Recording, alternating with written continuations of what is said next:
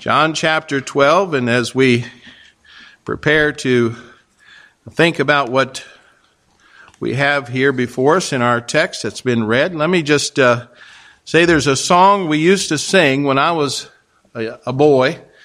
It's been a few years now. But and we don't have this song in our hymn book. But it's a wonderful song, and I'd like to sing it, and maybe a little later on in the song you can help me with it as well. But I remember growing up with a songbook called Inspiring Hymns. That's the book I grew up with, and many of you are familiar with it. But it has this song, and plus I think you can find a number of other old songbooks as well, but it's entitled Jesus Never Fails. Jesus Never Fails.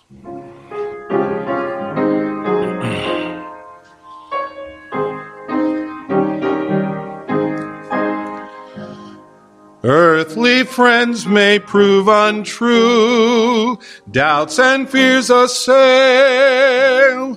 One still loves and cares for you, one who will not fail. Jesus never fails. Jesus never fails.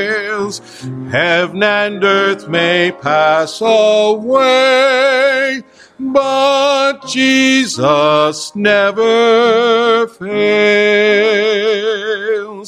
Though the sky be dark and drear, fierce and strong the gale, just remember He is near, and He will not fail. Everyone singing, Jesus never fails. Jesus never fails. Heaven and earth may pass away, but Jesus never fails. In life's dark and bitter hour, love will still prevail. Trust His everlasting power. Jesus will not fail. Jesus never fails. Jesus never fails. Heaven and earth may pass away, but Jesus never fails. Well, I thank you for helping me sing that song this morning. It's a wonderful reminder. It tells us that Jesus is always trustworthy. He's always consistent in His faithfulness toward us. And indeed, I believe Jesus never fails. Now, if we're going to honestly evaluate Jesus' ministry to this point in the Gospel of John, we might wonder, has Jesus failed in His ministry? You know, the picture John gives us just a few days before Jesus' crucifixion is rather dismal. Now, granted, He has a few faithful followers here and there, but you know what? Even the 12 were not solid, were they? Judas would soon betray Him. Peter would deny Him. All of them would desert Him in His hour of need. Thomas at first would doubt Jesus' resurrection, and they didn't seem to be a very promising group to which to entrust the entire future of the faith. But as we see here in our text this morning in John chapter 12, and particularly in verses 42 and verse 43, there are a few of the Jewish leaders who profess to believe in Jesus, but they're afraid to take a public stand for Him. The majority of the Jewish leaders were intent on killing Jesus. Most of the Jewish people would not commit themselves to Christ because they would fear being excommunicated. And besides, they wanted a political Messiah who would deliver them from Rome, and Jesus didn't seem to fit the bill. So as John ends this long section and has shown a mounting opposition to Jesus, we may wonder, did Jesus fail in his ministry? If not, why didn't Jews accept Jesus as their Messiah? For that matter, why haven't most people down through history believed in Jesus as Savior and as Lord? Well, the question of why most Jews in Jesus' day and most Jews down through history have rejected Jesus as Messiah probably isn't something that's keeping you awake at night, is it? We're used to the fact that Christianity consists mostly of Gentiles. But to the apostles who were Jewish, that was a big concern. It threatened the credibility of who Jesus claimed to be. The man that they were following, the one who they were following, it really was a threat to his credibility. And they lived in the light of Old Testament prophecies. They knew that Jews were God's chosen people, that God would send a Messiah to bless them. And they also believed that Jesus was the promised Messiah. But if that was true, then why didn't Israel welcome Jesus joyfully? Why did they not only reject Jesus, but consent to his crucifixion? Why were more Gentiles than Jews responding favorably to the gospel? Now, these questions caused the Apostle Paul great heaviness and continual sorrow, it says in Romans chapter 9, verse 2. And he devotes chapters 9 of Romans, the book of Romans, chapter 9 through 11, to answer the question why Israel had rejected Jesus. If you go back there and you study that, you'll find that in his answer, he emphasizes God's sovereignty even over people's hardness of heart to show that the human sin cannot thwart God's purpose in Romans chapter 9. He also, God always accomplishes his will. Paul emphasized human responsibility, both our responsibility to preach the gospel and to reach sinners, and then also the sinner's responsibility to respond to it in chapter 10. He concluded that a partial judicial hardening had happened to Israel until the fullness of the Gentiles had come in, and then God would fulfill his promises to Israel in Romans chapter 11. But our text here is John's contribution to the difficult question of why the Jews rejected Jesus as their Messiah. John's answer is not as complete as Paul's, but like Paul, he emphasizes God's sovereignty and human responsibility. And he shows us that human sin never derails God's sovereign purposes. But at the same time, people are responsible for their sin, and they will be judged if they refuse to believe in God. Now, John's message here is that people do not believe in Jesus because they reject the light that God has given them. That results in God judicially blinding them, and yet some will see the glory of Jesus and they'll believe. We're going to divide this section into 4 parts. First of all, some reject the light. Some reject the light. Are there people today that reject the light? Well, you don't have to go very far to find people that reject Jesus Christ. You can go sometimes in your own families, your own neighborhood, your own community, and you certainly see the rejection of Jesus Christ on the news almost every day. People do not believe in Jesus because they reject the light that he has given them. Look at verse 36 again. It says, while ye have light, believe in the light, that ye may be the children of the light. These things spake Jesus and departed and did hide himself from them. Now, Jesus is the light of the world. We saw that back in chapter 8 and verse 12. He exhorted the Jews to believe in him as the light while they had the opportunity. But then, realizing their determination to reject and kill him, Jesus went away and hid himself from them. Now, we don't know where he went, and perhaps it was Bethany. Maybe he went to stay with Mary, Martha, and Lazarus. We don't know that. We're not told. But his departure would symbolize the judicial judgment that was to fall upon Israel. It was a prophetic drama acted out to say to Israel, if you reject me, I will withdraw from you and you will not have the light among you. And so hiding himself reflects the truth that John has repeatedly shown us here, that Jesus would die in accordance with the Father's timetable, not whenever the Jews wanted to kill him. His death would be at Passover because he's the Lamb of God.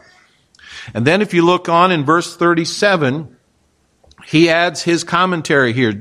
John has presented 7 miracles or signs that Jesus has performed. But though he has done many miracles before them, yet they believe not on him. We see that Jesus turned the water into wine in John chapter 2. Healed the royal official's son in John chapter 4. Healed the lame man by the pool of Bethesda in John chapter 5. Fed the 5,000 in John chapter 6. Walked on water in John chapter 6. Opened the eyes of a man born blind in John chapter 9. And then raised Lazarus from the dead in John chapter 11. But again, I remind you of John chapter 20 and verse 30, where it states that there are many other signs that Jesus performed, which were not written in this gospel. But the ones that he did write about should have been more than sufficient to lead people to believe. And yet, for the most part, the Jews did not believe. But why would people reject Jesus as the light that God gave them? Especially when that light was authenticated by these powerful miracles. I mean, surely if you saw 7 miracles like these people all saw, you would say, this has got to be the Messiah. This has got to be Jesus, the Son of God. Well, John chapter 3, verse 19 and 20 answers that question. And this is the condemnation, that light is come into the world and men love darkness rather than light, because their deeds are evil. For everyone that doeth evil hateth the light, neither cometh to the light, lest his deeds should be reproved. Listen, people reject God's light because they love their sin. Paul said a similar thing in Romans chapter 1, verses 18 to 21. And he shows there that God was clearly revealed in his eternal power and divine nature through creation. And yet people suppress the truth in unrighteousness. They want to hold on to their sins, so they hold down the truth of God as the mighty creator, and they believe in ridiculous myths like evolution, so they can continue on in their sins. You see, that's the reason why they promote evolution, is so they can continue in their sin. And this repeats the truth I've mentioned before, that when people reject Christ, usually their main need is not to get their theological questions answered, but rather to repent of their sin. So we may ask the skeptic, are you saying that if I can give you a reasonable answer to this question, you would put your trust in Jesus Christ as your Savior? And the one who is suppressing the truth will invariably reply, oh yeah, but I have a lot of other questions too. You see, he's not really looking for answers. He's rejecting the light that God has given him. And these verses here in chapter 12, verses 36 and 37 especially, focus on the human responsibility for unbelief. People do not believe in Jesus because they reject the light of God that has been given to them, and they reject the light because they love their sin. And that leads us to something rather scary, I think. And that is, some judicially are blinded even more. If people reject the light that God has given them, He will judicially blind them even more. Look again at verse 38.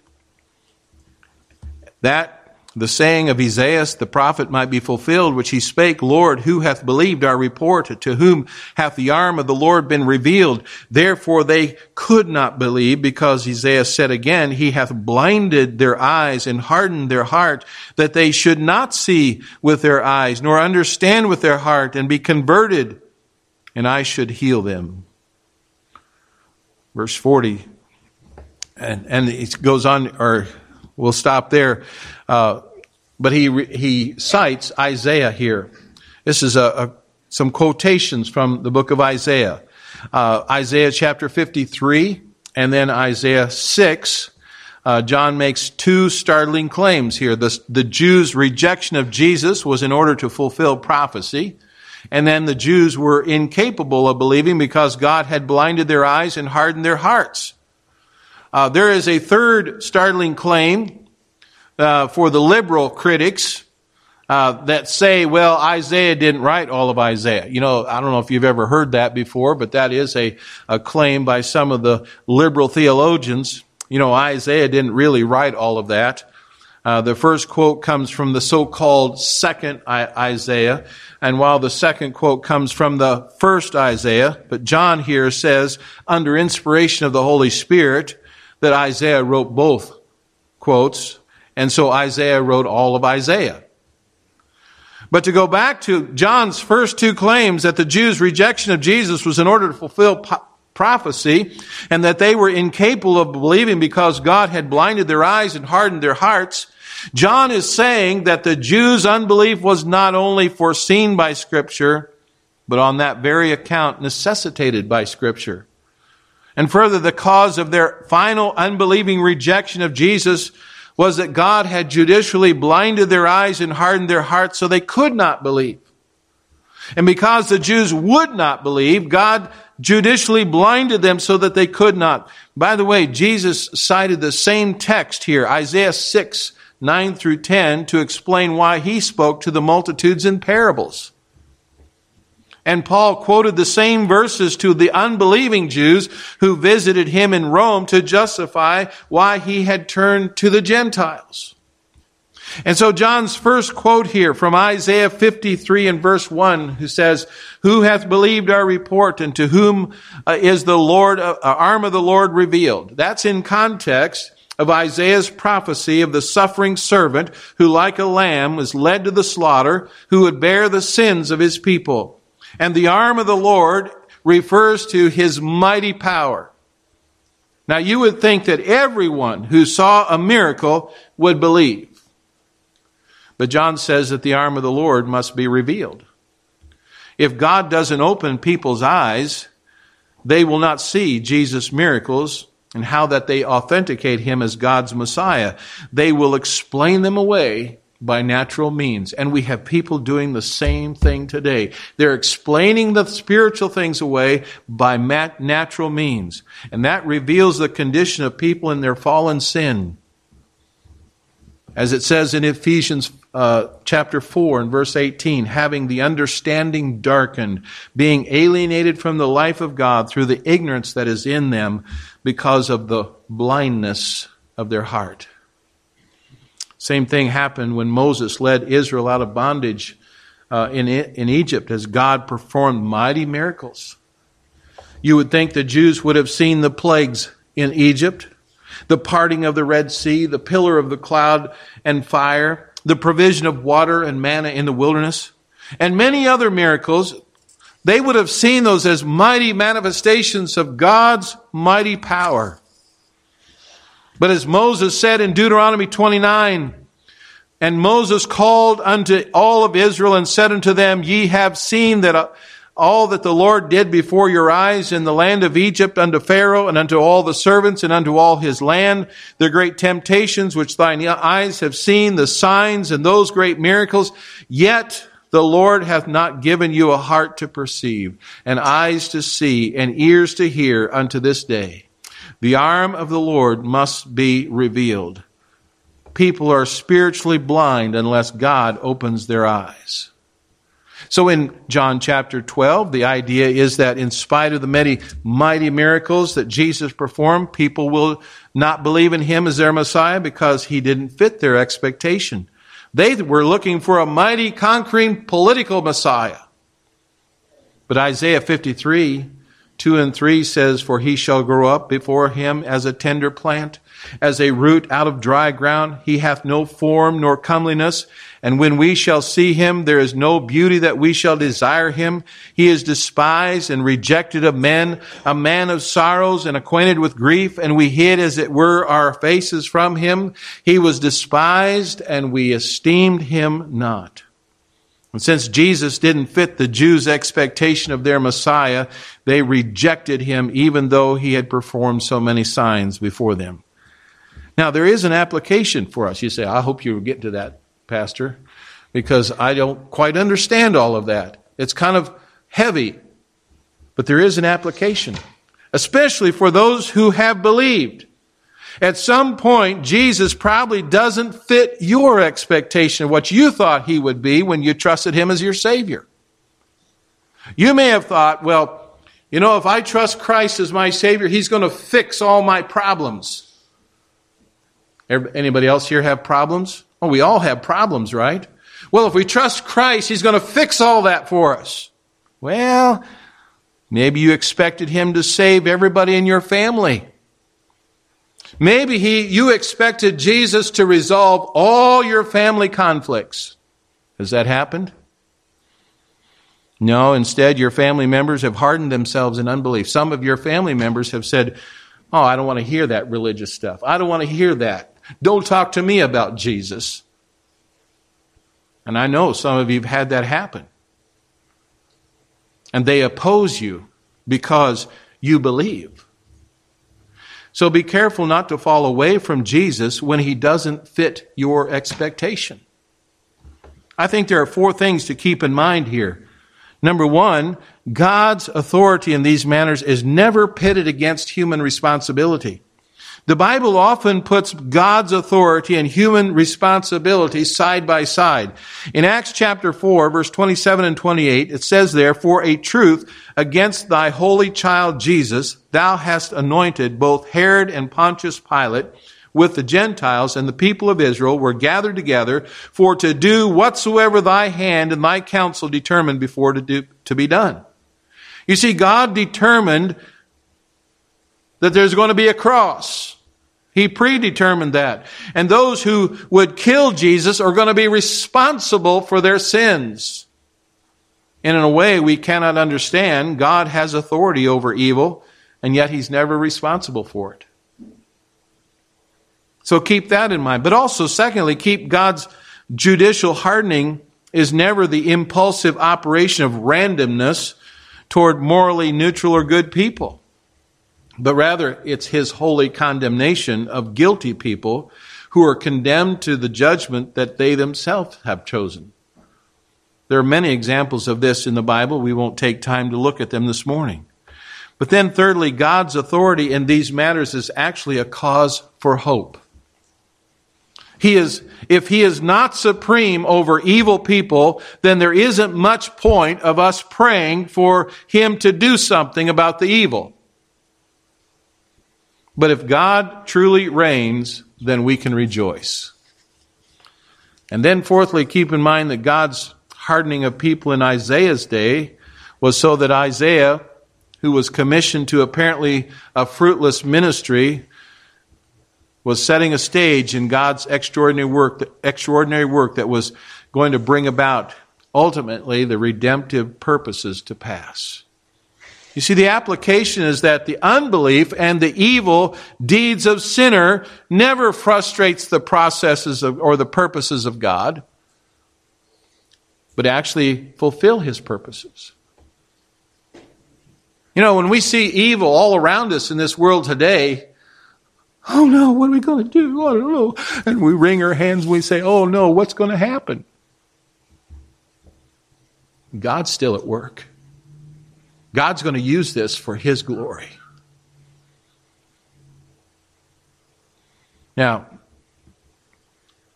the evil deeds of sinners never frustrate the purposes of God. They actually fulfill his purposes. Now, many details in the book of Revelation are hard to understand. I understand that. But one clear point is that even though there's a worldwide evil and deception of the Antichrist, it still fits into God's purpose for the ages. And like those who killed Jesus, the Antichrist will only do whatsoever thy hand and thy counsel determined before to be done.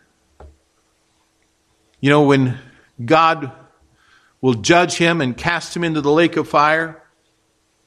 And to the church in Revelation chapter 2 and verse 10, the Lord commands, "Fear none of these things which thou shalt suffer. Behold, the devil shall be cast of you into prison, that ye may be tried, and ye shall have tribulation 10 days, and be faithful unto death, and I will give thee a crown of life." And so, as we've seen that people who do not believe Jesus because they reject the light that God has given them and resulting in God's judicially blinding them even more, in the next 3 verses we see that some see Jesus' glory and they believe in him, whereas others profess to believe, but their focus is not on Jesus' glory. So notice thirdly, some are enabled to see Christ's glory. Look at verse 41. Verse 41 says, "These things said Isaiah when he saw his glory and spake of him." Now that's a remarkable statement there. John is probably referring to Isaiah 53, where Isaiah saw Jesus' glory as the suffering servant. And then also to Isaiah 6, where Isaiah saw the God in glory on his throne. John is saying that Isaiah saw the Jews of Jesus' day, what they had missed, namely that he would be glorified by his suffering for our sins. And he also would be the exalted one whom Isaiah saw high and lifted up in Isaiah 6. But the remarkable thing is that John identifies Jesus as the Lord on his throne. In 2 Corinthians chapter 4 and verse 4 and 6, Paul writes, "In whom the God of this world hath blinded the minds of them which believe not, lest the light of the glorious gospel of Christ, who is the image of God, should shine unto them. For God," in verse 6, "For God who commanded the light to shine out of darkness has shined in our hearts to give the light of the knowledge of the glory of God in the face of Jesus Christ." Paul's saying that Satan has blinded unbelievers so that they cannot see the glory of Christ. But when we believe, it's because God has shone in our hearts to reveal his glory in Christ. And tying in with John, Isaiah was granted a vision of Jesus' glory. And while our vision of his glory will not compare to Isaiah's vision, or even John's vision in Revelations, or Paul's in 2 Corinthians, the beginning of faith is when God opens our eyes to see something of Jesus' glory. God works in your heart, and you begin to see Jesus' glory. And when you see his glory on the cross, you believe in him for eternal life. But there's one sticky matter left in our text here, and that is some focus on the glory of man, but not God. Look at verse 42. Nevertheless, among the chief rulers also many believed on him, but because of the Pharisees they did not confess him, lest they should be put out of the synagogue, for they loved the praise of men more than the praise of God. The sticky issue is that whether John is describing true believers or not. Now some would say, well, they're believers, and they would argue, well, John's probably talking about guys like Nicodemus and Joseph of Arimathea. They were kind of secret believers, were thought to be. They were secret because they feared the Jews. And they would say that they were saved, although their faith was defective. Others would contend that while these rulers later may have come to a saving faith, at this point, John is describing men who are not yet saved. And we saw this non-saving belief back in John chapter 2, where many believed in Jesus, but he did not trust himself to them. And these verses set the stage for Jesus' interview with Nicodemus. And we saw the same thing in John chapter 8, where John says that the Jews believed in Jesus, but clearly did not believe in a saving way. And John's comment here about these men loving the approval of men, not of God, goes back to John chapter 5 and verse 44, where Jesus asked his opponents, "How can ye believe which receive honor one of another, and seek not the honor that cometh from God only. We find here in verse 43, they love the praise of men more than the praise of God. That word praise is very important here. It means glory. It's very similar to verse 23, where it says, and Jesus said unto them, the hour is come that the Son of Man should be glorified. That word glorified in the praise here, very similar. Verse 28, where it says, Father, glorify thy name. Verse 41, he saw his glory. Those words there are very similar. And you add to that Jesus' words in Mark 8:38. Whosoever therefore shall be ashamed of me and my words in this adulterous and sinful generation, of him shall the Son of Man be ashamed when he cometh in the glory of his Father with the holy angels. These Pharisees would not confess Jesus because they feared being put out of the synagogue, and they loved man's glory over God's glory. Unless they later become willing to confess Christ, whatever the cost, I don't believe their faith was saving faith. But why does John include that here in verse 42 and 43? Well, maybe it's to warn those who say they believe, but they're afraid to confess Christ. Could that be someone here this morning? You say you believe, but you're afraid to say it to anybody. You see, he wants us to see the true faith in Jesus' glory and confess him no matter what the cost. Yeah, but people are going to make fun of me. People are going to persecute me. People are going to say, I don't want to hear it. Are you willing to take that? True Christians are not ashamed to confess Christ before this adulterous and sinful generation. You know, we can get man's approval, but man's approval doesn't last very long. God's approval lasts forever. Let me just close with these 4 applications. A question, first of all, are you obeying the light that God has given you, or could you be suppressing the truth because you love your sin? This is the danger, both for those who haven't trusted in Christ and those who have. It's easy to dodge the truths of Scripture and that confront your sin. But in doing so, you will stymie your growth as a believer. Secondly, are you trusting the Lord even when he does things that don't fit your expectations? Say, evil men may wrong you, but God's purpose will prevail. And then thirdly, when you share Christ, pray that God would open blind eyes. One of the greatest prayers you can pray as you go to witness to a family member or a neighbor or someone here in the community, ask God to open their eyes so they can see the truth here. People are blinded. Apart from his grace, the human heart is blind. It's hard because salvation is from the Lord. It's not from you, it's not from me, it's not from anything we might do or say, it's from God.